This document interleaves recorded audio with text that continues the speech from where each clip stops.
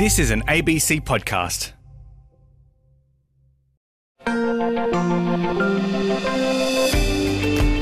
Hello and welcome again to Extra with me, Geraldine Doogue, here on RN. Well, it would seem Australians are once again facing the brunt of a third consecutive La Niña.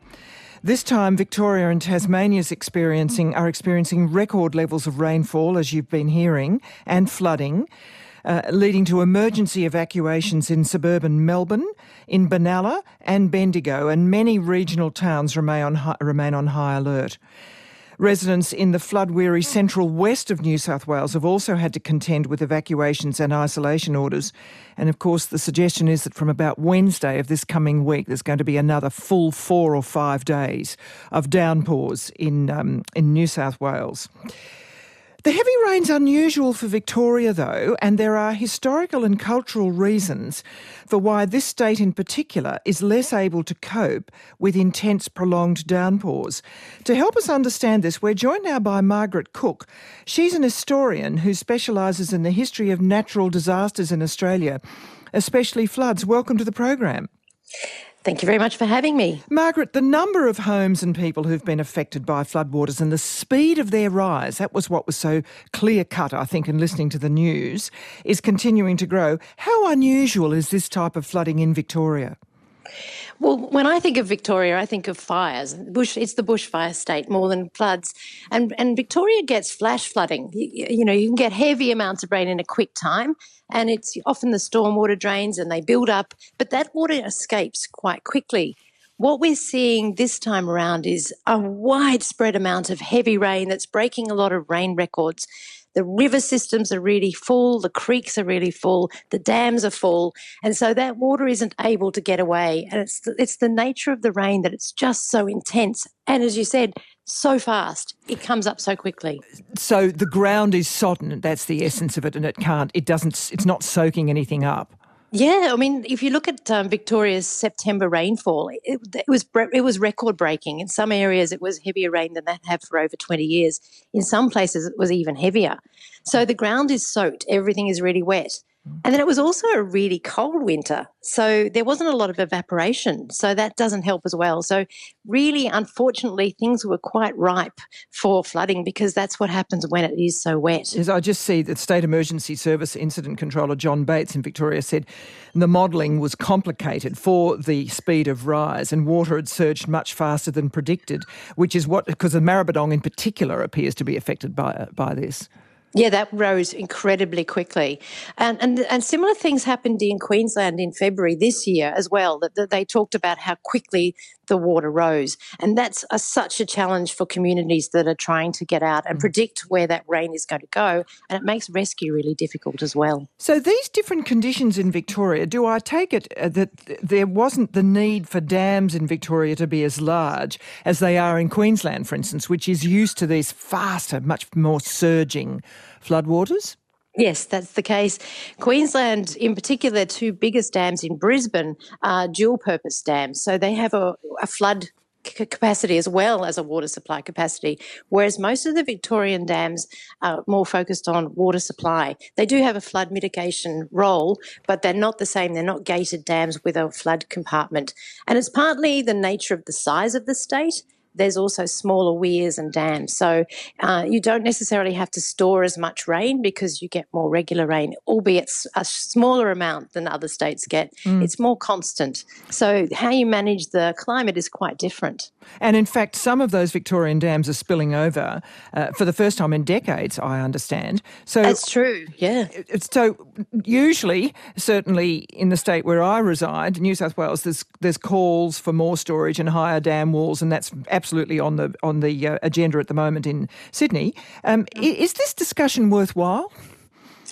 Look, it can have its merits because we're always with climate change modelling floods so that they can be higher. So we're looking at different maximum floods. So raising dam walls has some merit, but it also has it's a liability attached because there's a complacency attached to dams. So you think if you build the wall higher, then you can build more in the floodplain. So dams have a problem of actually offering a bit of a panacea. So you think you're safer than you really are. So raising dams can solve some problems, but it can cause some as well. And what you can solve in one area, you can often create problems in another area, downstream or upstream of that dam. The Victorian Premier Dan Andrews told us yesterday that some of these flood levels are not just more than 2011, they're more than 1993.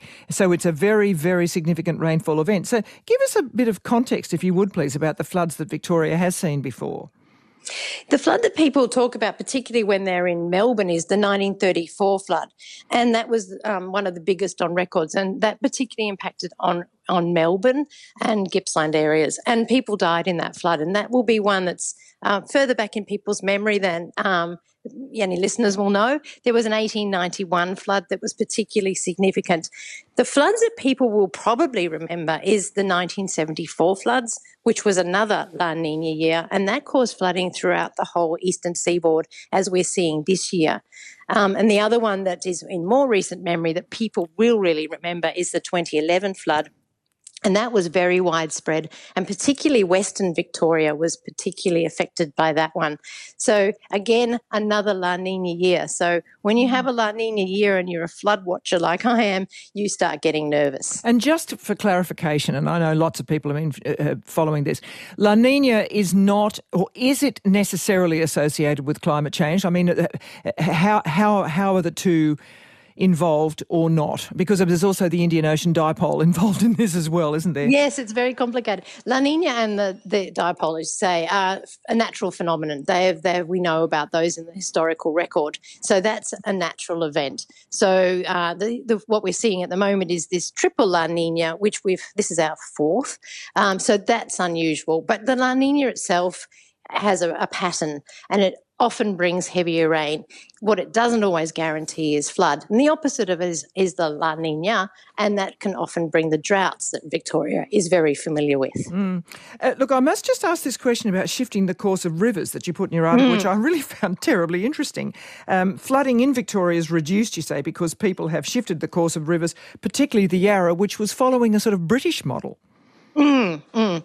Yeah, so in the British way of thinking, a straight river is a controlled river. It allows the water to get away. A meandering river is less appealing to the British mindset.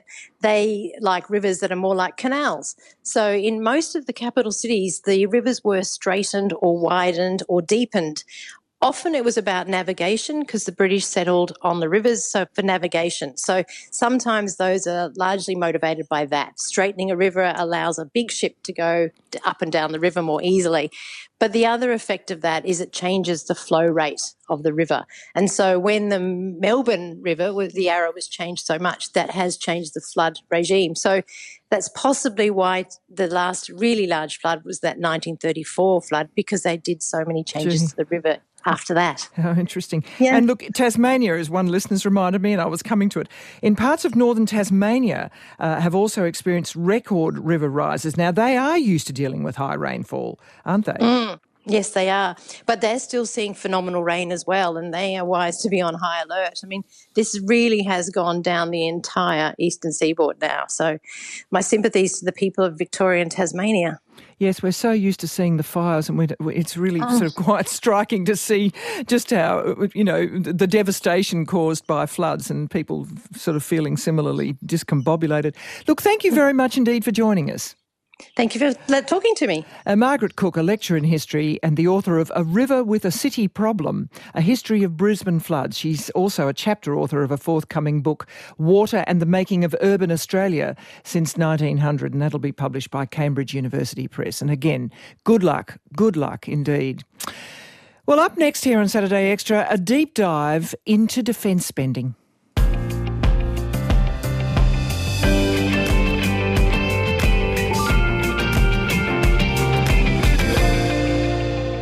Now to the battle royal underway behind the scenes in Australia right now, basically over dramatically competing views as to how best to protect the country should a real Ukraine-style battle break out in our region. Of course, most of us don't easily understand what's on offer in new military hardware or the wisdom of one version over another, though our taxes will pay for it. We also heard Defence Minister Richard Marles this week declaring that defence procurement was a complete mess, his words, not the department itself, but the former government. So, Is this politicking or is it accurate? And into this brew comes the AUKUS partnership, announced by the Morrison government. Its first major initiative being an eye-wateringly expensive delivery of nuclear-powered submarines, along with much other technology transfer, but not from the French, with whom, you remember, we had a contract for new subs. Now, given the scale of the vital challenges, several commentators have been publicly screaming, frankly, for a much more informed public debate, and we're going to try one now. And I'm pleased to welcome long-term defence analyst and regular guest Dr Alan Dupont, retired Major General Gus McLachlan. He had a 37-year career in Army and is now a senior advisor at Bondi Partners, and Sam Roggeveen, the director of the Lowy Institute's International Security Program. So, gentlemen, welcome all. Thanks, Geraldine.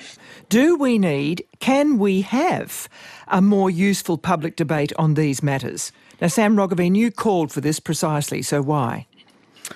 Look, I certainly welcome a much more open and vibrant public debate.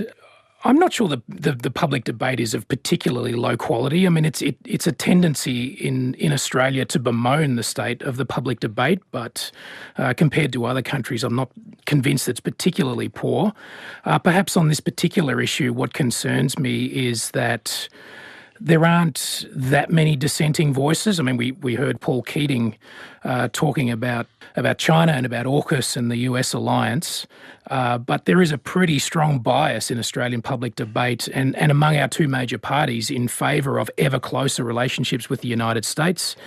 And it was frankly astonishing to me how quickly opinion swung behind AUKUS after it was announced. I mean, if you'd surveyed Australian defence analysts before the announcement was made in September 2021, then I think you would have found that support for nuclear-powered submarines for the Australian Navy was a fringe position. And yet within hours of the announcement, it was the overwhelming consensus. Yeah, interestingly, I didn't quite read it as an overwhelming. I thought there was an enormous amount of confusion that still pertains. But let's see what you think, Alan Dupont. So on that question, I think it's fair to say that when the previous government made the announcement about AUKUS, there was quite a lot of confusion and misunderstandings about what AUKUS meant. The headline was, of course, nuclear powered submarines, not nuclear-armed submarines, but it became increasingly clear that the AUKUS arrangement was about much more than that.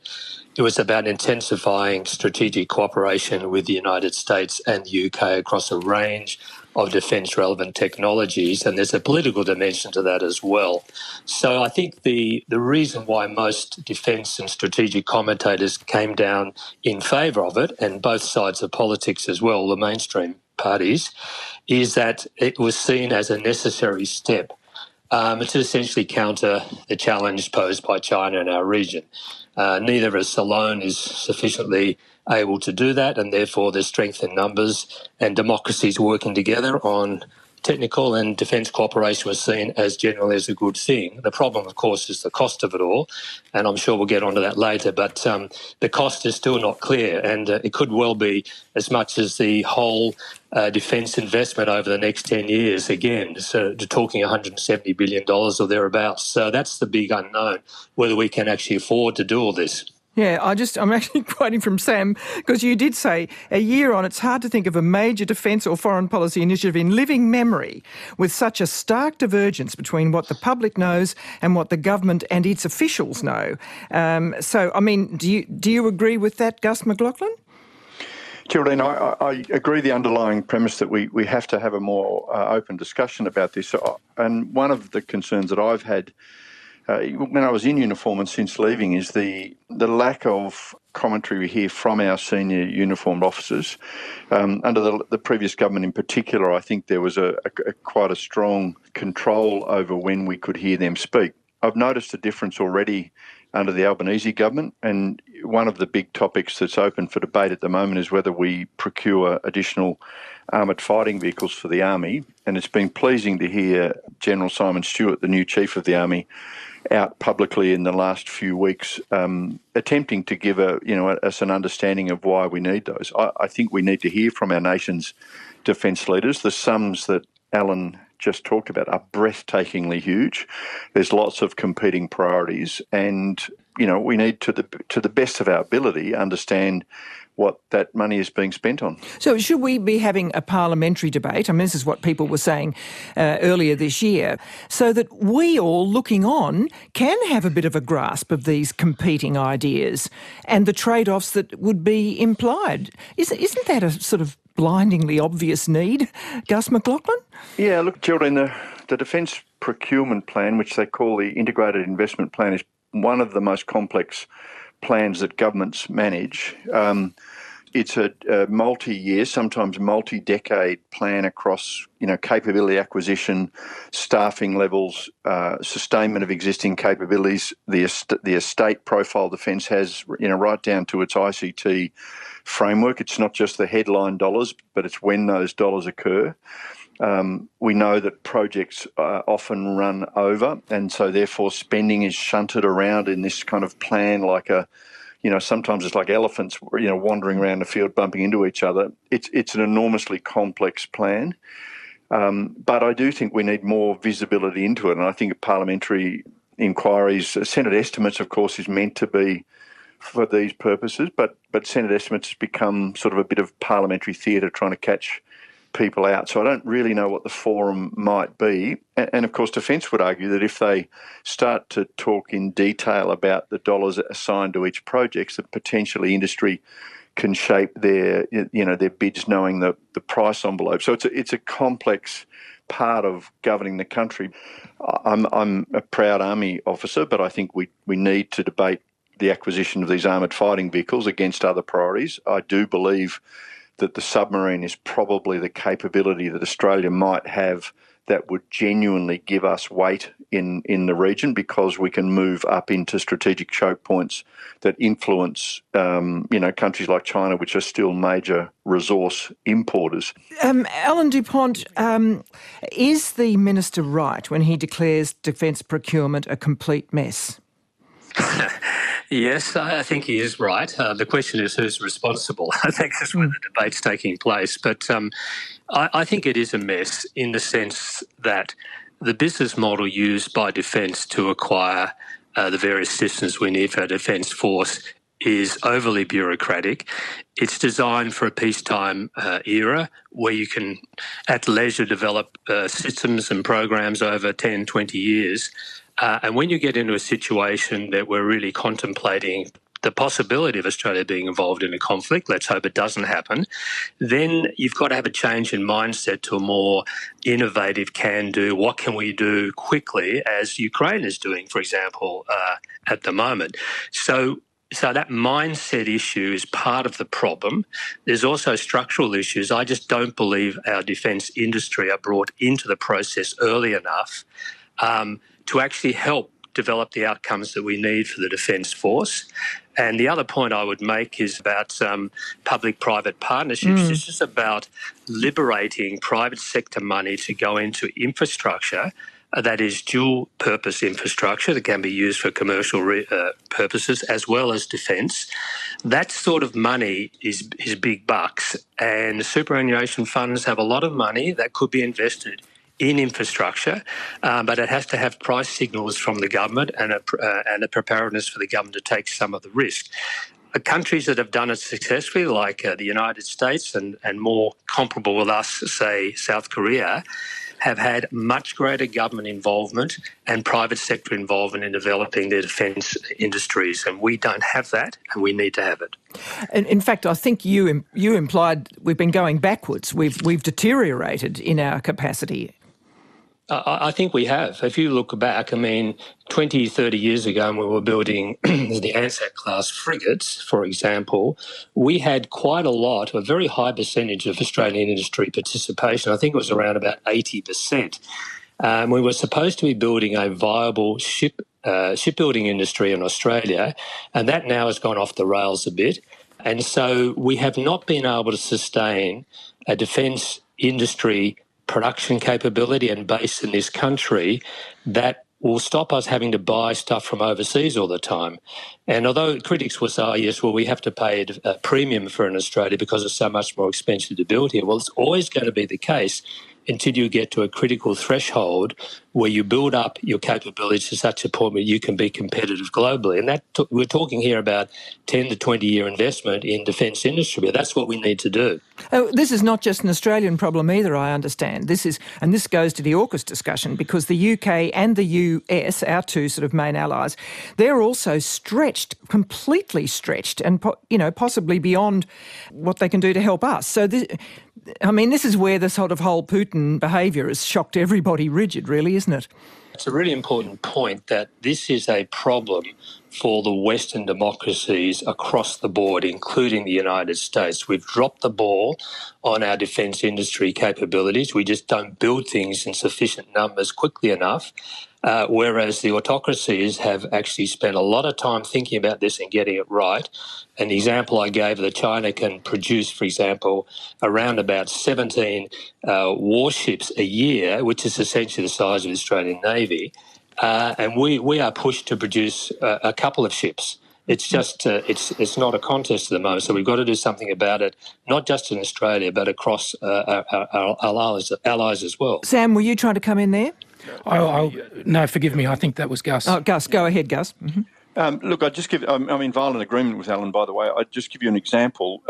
In the Ukraine war, in the 8 months since the invasion, the Western Alliance, in the history of its production of Javelin missiles, has produced about 40,000 of those missiles. In the first 8 months of the war, probably close to half of those ever produced have been fired. And to give you an example, the sort of rough stock holdings that Australia would have held for the last few years, which predominantly for training and some use in Afghanistan, would have been fired in the first 2 days. So the idea that, perhaps in the past that producing things like smart missiles outside of the US would have cost a job in a particular state, and we would have had an agitated congressperson, lobbying against Australian production. The paradigm has completely changed now, and the Western Alliance, who rely heavily on things like smart munitions because we want to be precise in our application of lethal force, we're going to have to get organised and spread that capacity, and I think Australia has got to play a part in that. I'll just let listeners know that my guests are Alan DuPont, Gus McLaughlin and Sam Roggeveen, and we're trying to start what some people say we need, much more public discussion to make us all a little bit more aware of the decisions being made around our defence. There's a lovely line from Albert Palazzo, who's just done a big piece for the Australian Strategic Policy Institute about a line that I don't think any of us should forget. No one ever gets the war they want or expect. So this is incredibly difficult forward judgments, isn't it, Sam Roggeveen? And the question is, how can we be all drawn into this better and usefully? Are there any models anywhere that you've seen that might help us do so?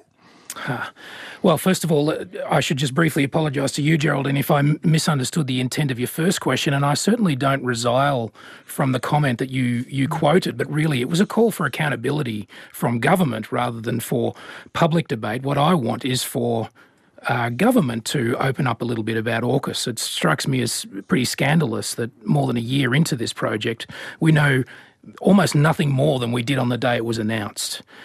As to your question, the short answer is no, I haven't seen a better way of doing this, but I do tend towards the belief that the view that the ADF should be structured to defend the Australian continent first and foremost, and we've moved away pretty decisively from that model in the last few years. AUKUS is an ideal example of that, where, look, the single biggest defence asset that Australia has is distance. We are far away from the likely sources of threat. It's easy to forget, but Beijing is closer to Berlin than it is to Sydney.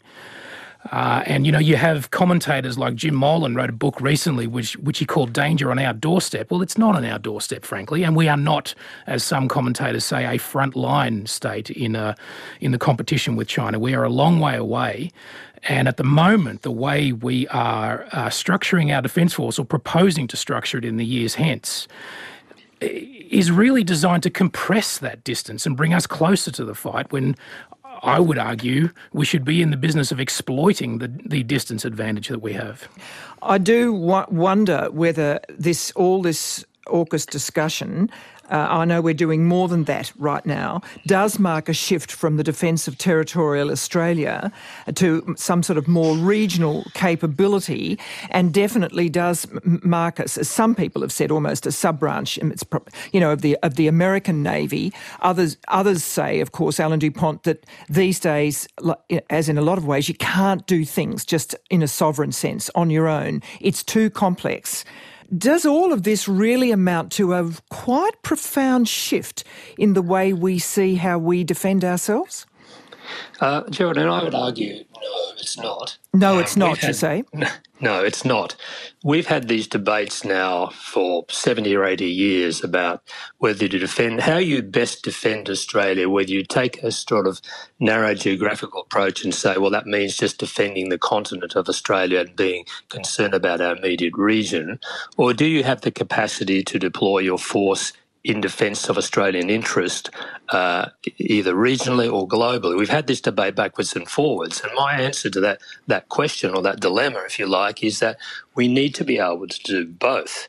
And if you structure your force in the right way, you can do both, because the point about geography is this, that geography is still important, but it matters less than it did 50, 60 years ago because of technology. That is, missiles now can go tremendous distances. So before we might have been out of a range of missile systems, now we're very much within range, whether it's North Korean or whether it's Chinese or whatever the country you're looking at. So you have to actually find a position where you make geography work for you, make it harder for the adversaries to get to you.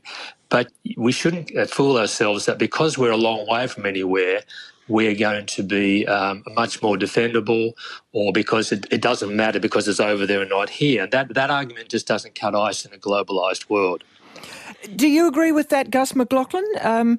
Because obviously the trade-offs are just so critical here. To start thinking like that means, well, it may mean a couple of less hospitals or less aged care. I mean, these are very important things for the public to sort of grasp, aren't they?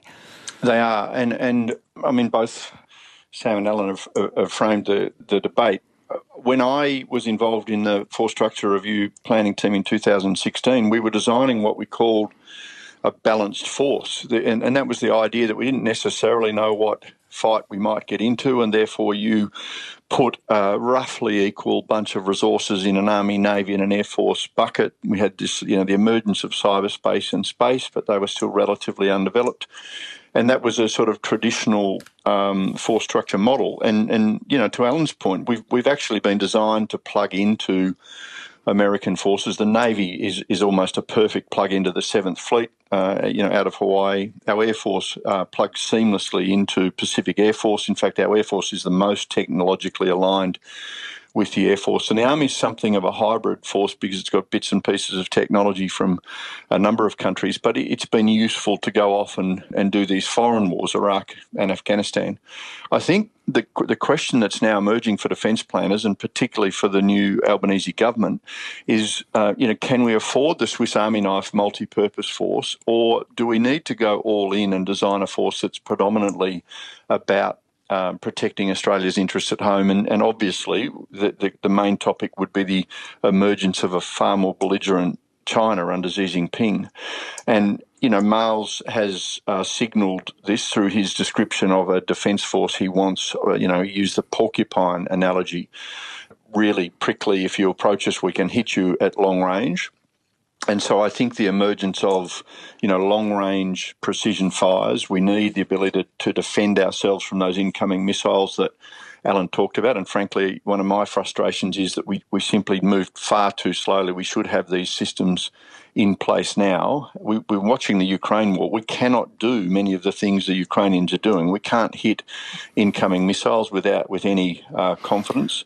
But they did tool up in 8 years. It's very interesting to read the details. Yeah, they were way behind, so it can be done.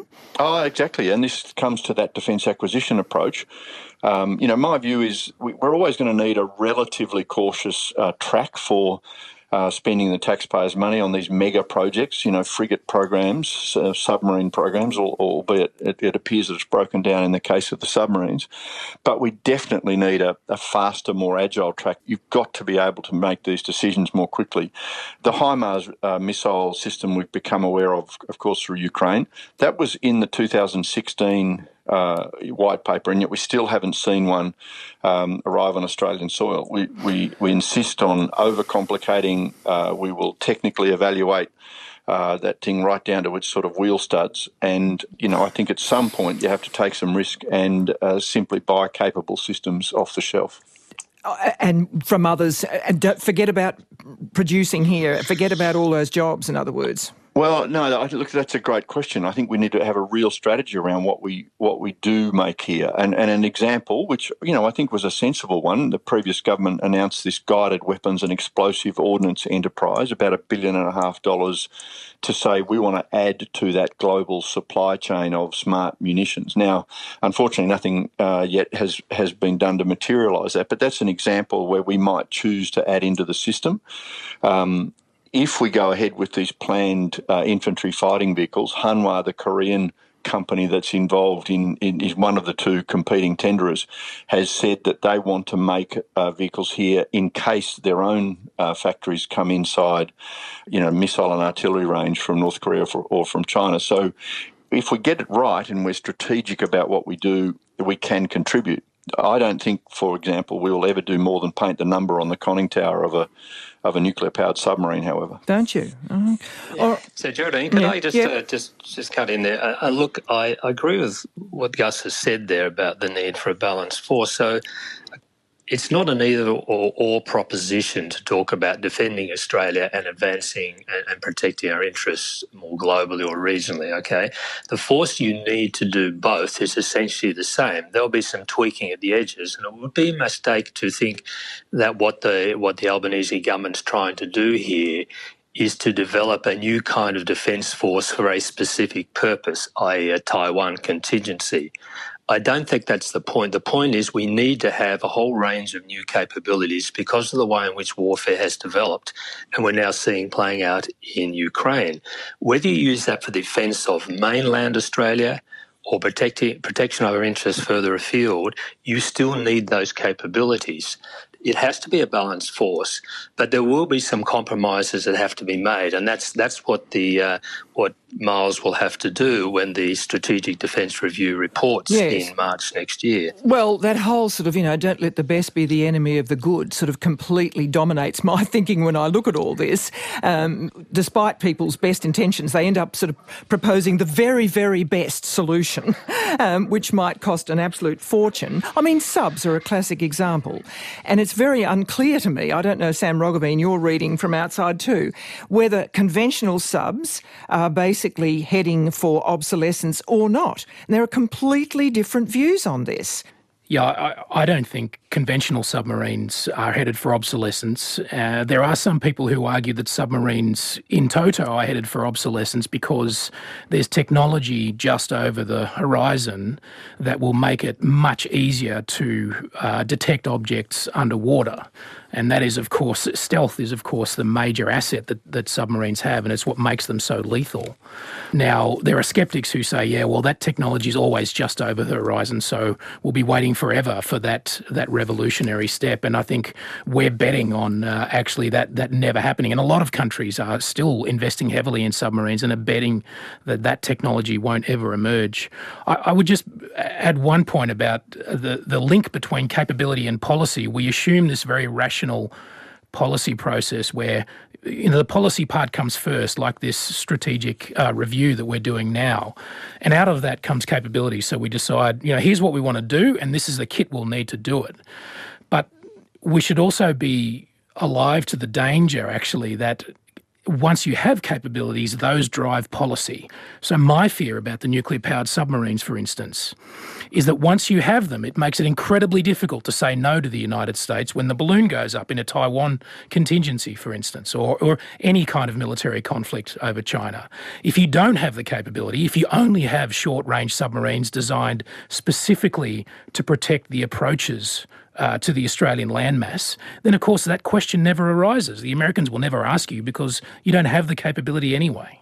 Geraldine, I might comment on the conventional versus nuclear submarine. One of the reasons a submarine acquisition for Australia has always been so difficult is nobody builds conventional submarines with the expectation of operating over the sort of ranges that we do. So Collins had to be an extended, like a stretched version of a Swedish design, and we put enormous risk into that design. And so it's always been a problematic approach. The nuclear submarine, I think, is the right answer, but it's come a decade too late, and that's, again, for policy reasons, it was excluded from the submission. But if we assume we want submarines to stay below the surface because as soon as they emerge to the surface, and conventional submarines need to recharge their batteries by running diesel engines, which have to breathe the oxygen.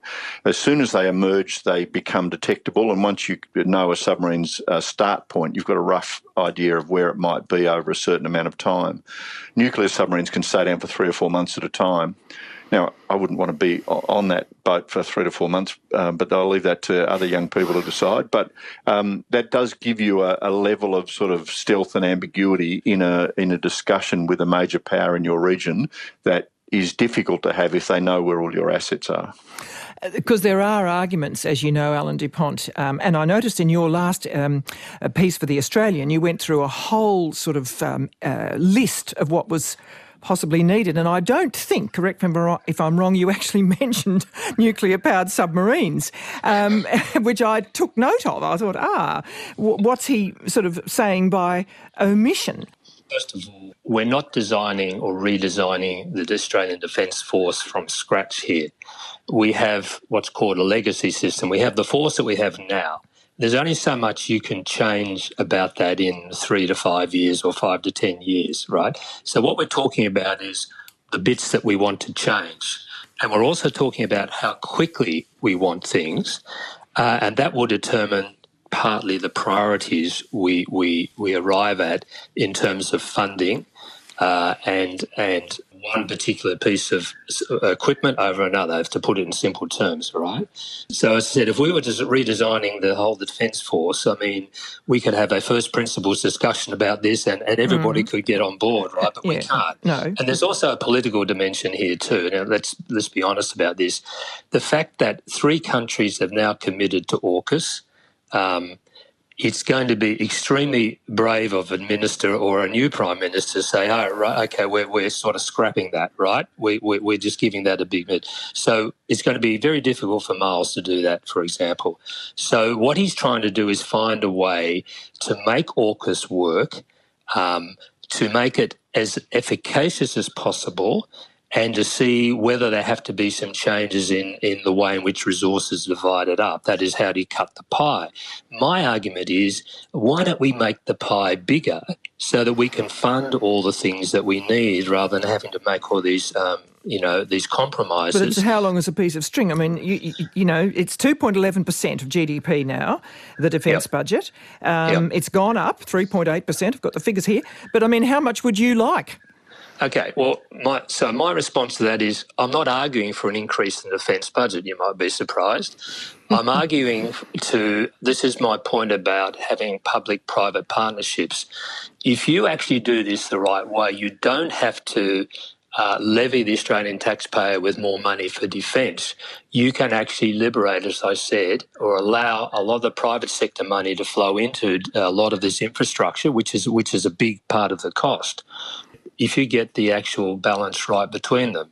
So to me, that would be a solution to the wicked problem that we've been talking about. So if you could actually get greater capabilities without having to spend more of the taxpayers' money, wouldn't that be a good outcome? I'll just might give you very quickly last words. First to you, Sam Roggeveen. Look, I'm in a slightly odd position in that I think the United States is going to be a diminishing part of our national security future. I also think China is going to be a growing challenge with a very large and modern military. But I also don't think defence spending needs to rise. I think it needs to change radically. If you believe, as I do, that the first job of the ADF is to defend the Australian continent, and that we are designing a force first and foremost to defend against the possibility of Chinese aggression, then above all, what we need is a force that can sink ships and secure the airspace to our north. That's the force I'd be designing, and Gus is going to hate this, but I don't think we need a particularly large army to do that. Gus? Sam's articulated one of the options. My personal view is, if you're defending from your own territory, you've already in a difficult position for a trading nation and with connections, to the rest of the world through undersea cables, etc. But broadly, the argument that Sam's making is the one that we need to have. We need integrated air and missile defence. We need digital command and control systems. We need armed undersea and air drones. We need all these things quite quickly. We need to enhance our cyber capability. And so the review that's underway now is going to have to prioritise some spending, and programs like the Army Infantry Fighting Vehicle will no doubt come into consideration, because unless there is an increase to that funding envelope, all of those things have to fit into an existing budget. Okay, this is the first effort, and I very much welcome listeners' responses. Alan Dupont, Gus McLaughlin, Sam Roggeveen, thank you very much for joining us. Thank you, Geraldine. And my pleasure. Alan Dupont is from the Cognoscenti Group, Gus McLaughlin now consulting with Bondi Partners, and Sam Roggeveen from the Lowy Institute. And lots of feedback too, quite mixed. Some people saying, why on earth are we even here? Why can't we sort of raise our spirits and look beyond? Others with very interesting perspectives on the acquisition of particular material. And I note that the Matthew Knott in the Nine Papers yesterday said the Albanese government now wants Australia to urgently start manufacturing its own missiles. The Defence Minister, Pat Conroy, said the government was working on a plan to collaborate with the companies like Lockheed Martin and Raytheon to develop a sovereign missile manufacturing industry. So look out for that. But as I said, we will return to this topic, and please do give us your thoughts. Now, just staying with the aforementioned AUKUS alliance partner, the United Kingdom, and the extraordinary story that has emerged there overnight, just as I was arriving at work, really, that Liz Truss, the Prime Minister, sacked her Chancellor Kwasi Kwarteng and has binned a major economic policy, which is the second time she's done that. All this after just 39 days as Prime Minister. Now, you might recall our interview with Matthew Parris, an ex-Tory parliamentarian, with his very grim, blunt predictions. Check it out on the ABC Listen app. We will undoubtedly look further at this next weekend, but here's a teaser from our news colleagues, really a quick forecast from Professor Tim Bale, a political scientist from Queen Mary University. Have a listen. I think her credibility is completely shot. You saw at that press conference, she didn't really dare carry on for more than about 10 minutes in case she was unable to answer some of the very difficult questions that journalists were posing to her. I think so many of her MPs now have seen the opinion polls crash really in the last 2 weeks. I don't think they can see a way back under Liz Truss. True, it will be embarrassing and difficult probably to replace her. But I'm not sure now that they have any alternative, to be honest. And the fact that she has now sacked her Chancellor, and I don't think there's any doubt that she sacked him, he certainly didn't want to go voluntarily, means that she no longer has a lightning rod, if you like. She no longer has him as a human shield. She is left exposed. And I just can't see her lasting that long. She might get to the end of the month. She might even get till Christmas. But beyond that, it's very, very difficult to see.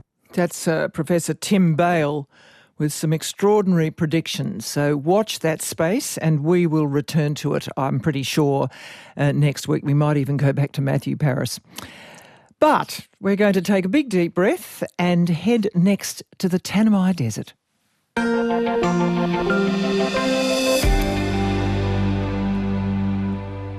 Yes, this dry expanse of the Tanami sweeps for thousands of kilometres across the Northern Territory and Western Australia. Now, dotted across the landscape are those instantly recognisable boab trees. Not only did the trees provide food and medicine and tools for local First Nations people, They also, it turns out, safeguard some of the oldest stories in the form of bark carving. But the ancient trees are threatened by bushfires and land clearing. So a team of academics and traditional owners are working together on recording and studying the boabs and preserving their stories. Sue O'Connor is Distinguished Professor in the School of Culture, History and Language at the ANU, and she's lead author of a recently published research on these dendroglyphs. Sue, thank you for joining us. Thanks, Geraldine. Would you mind defining dendroglyphs for me, please, before the listeners yell at me? Dendroglyphs, it's just a fancy name for carved trees or inscribed or carved. So you can get, they're basically either where the whole bark's removed to make a pattern or just bits of the bark are removed to create lines or pictures. I see, and so that it goes over all species. It's not just the bark. It's also used for our eastern states indigenous carved eucalypts, and other trees. Yeah, and some of the rainforest trees from Queensland. Now, could you paint us, please, a word picture of the desert you're working in and how you went about finding the boabs in the first place? Well, the Tanami is remarkable. It looks fairly benign in that it's fairly flat and sandy, and the vegetation isn't that high, so mostly spinifex grass and other Australian tussock grass and acacia scrub, something they call turpentine bush because of the smell. So the boabs, when you see them, rise up really magnificent, and with their massive swollen trunks, you can see them from a long way away. They rise up on this sandy landscape. But even though the Tanami seems fairly benign, like when you look at it, pictures of it, when you try and actually do survey in it, it's a different matter altogether because it's full of like stakes from the spinifex, from the acacia scrub, which actually destroy your tyres very quickly. So doing survey in the area was really a challenge. And we found the boabs in the first place because a historian, by coincidence, Darryl Lewis, had located carved boabs with indigenous carvings, while he was actually searching the northern Tanami for a tree marked by the European explorer Ludwig Leichhardt, who most Australians would have heard of. Goodness. Leichhardt disappeared with his entire party in 1848 without a trace. And to this day, no one knows where he disappeared. And he's said to have marked a tree with the letter L. Now, Darryl Lewis, back in the 1980s, had a consultancy from the National Museum in Canberra to try and find Leichhardt's tree. So he went looking for Leichhardt, and instead he found the carved boabs that we were interested in and recorded. But he never published them because that wasn't his game.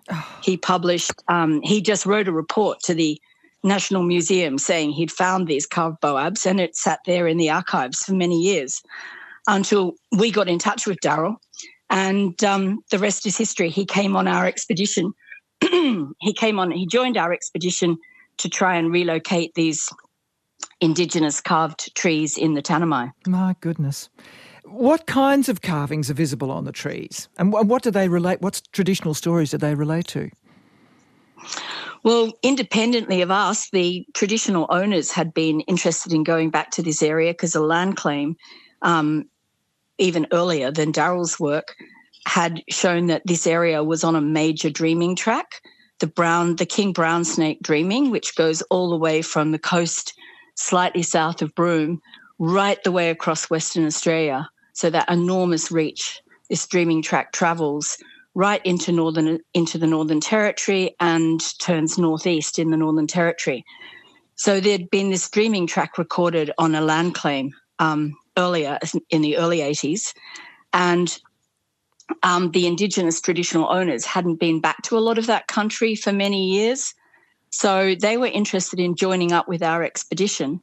And lo and behold, when we got out there and found the first trees, all of the carvings were of snakes, almost all of them. There were a few animal tracks, but mostly the carvings were of coiled snakes, extended snakes, multiple snakes carved on some trees.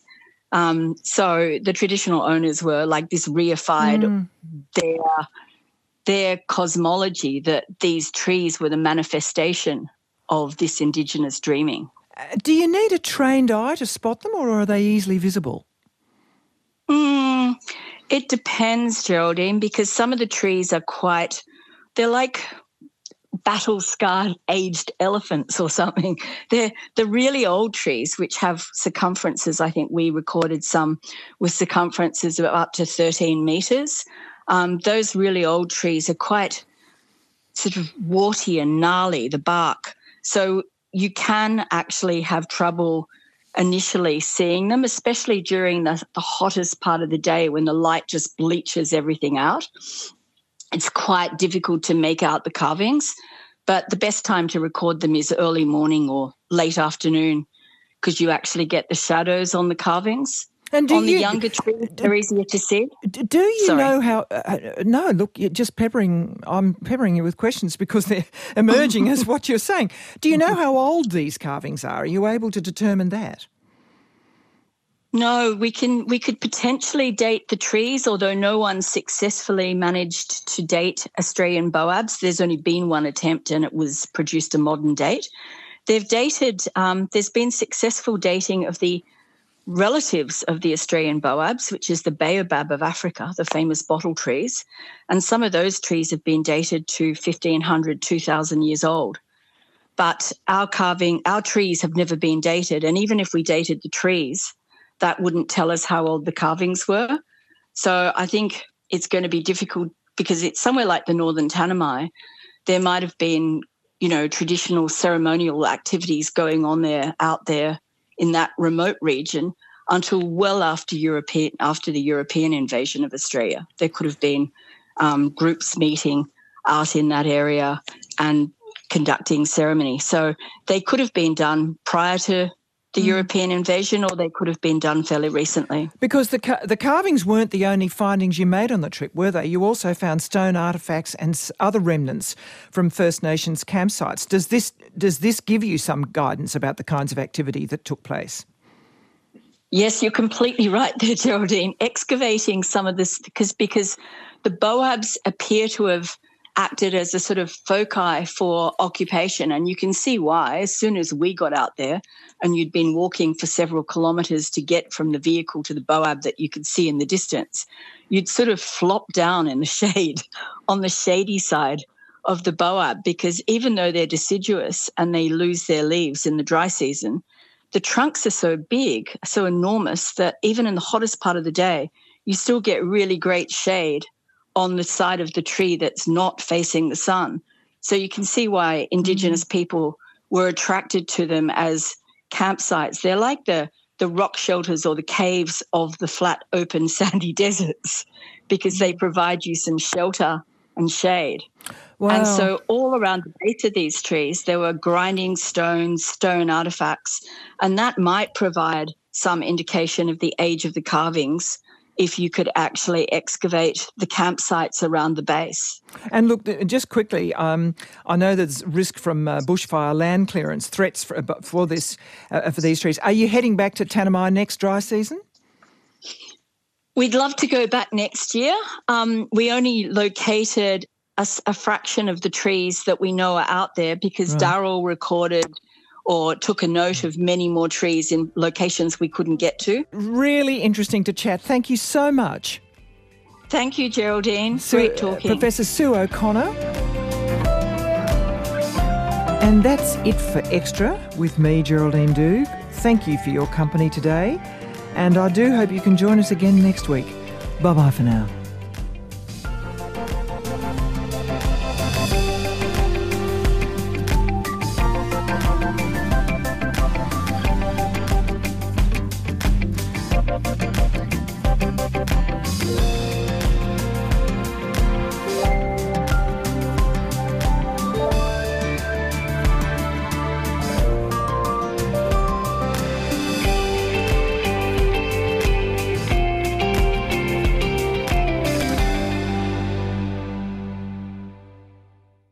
You've been listening to an ABC podcast. Discover more great ABC podcasts, live radio, and exclusives on the ABC Listen app.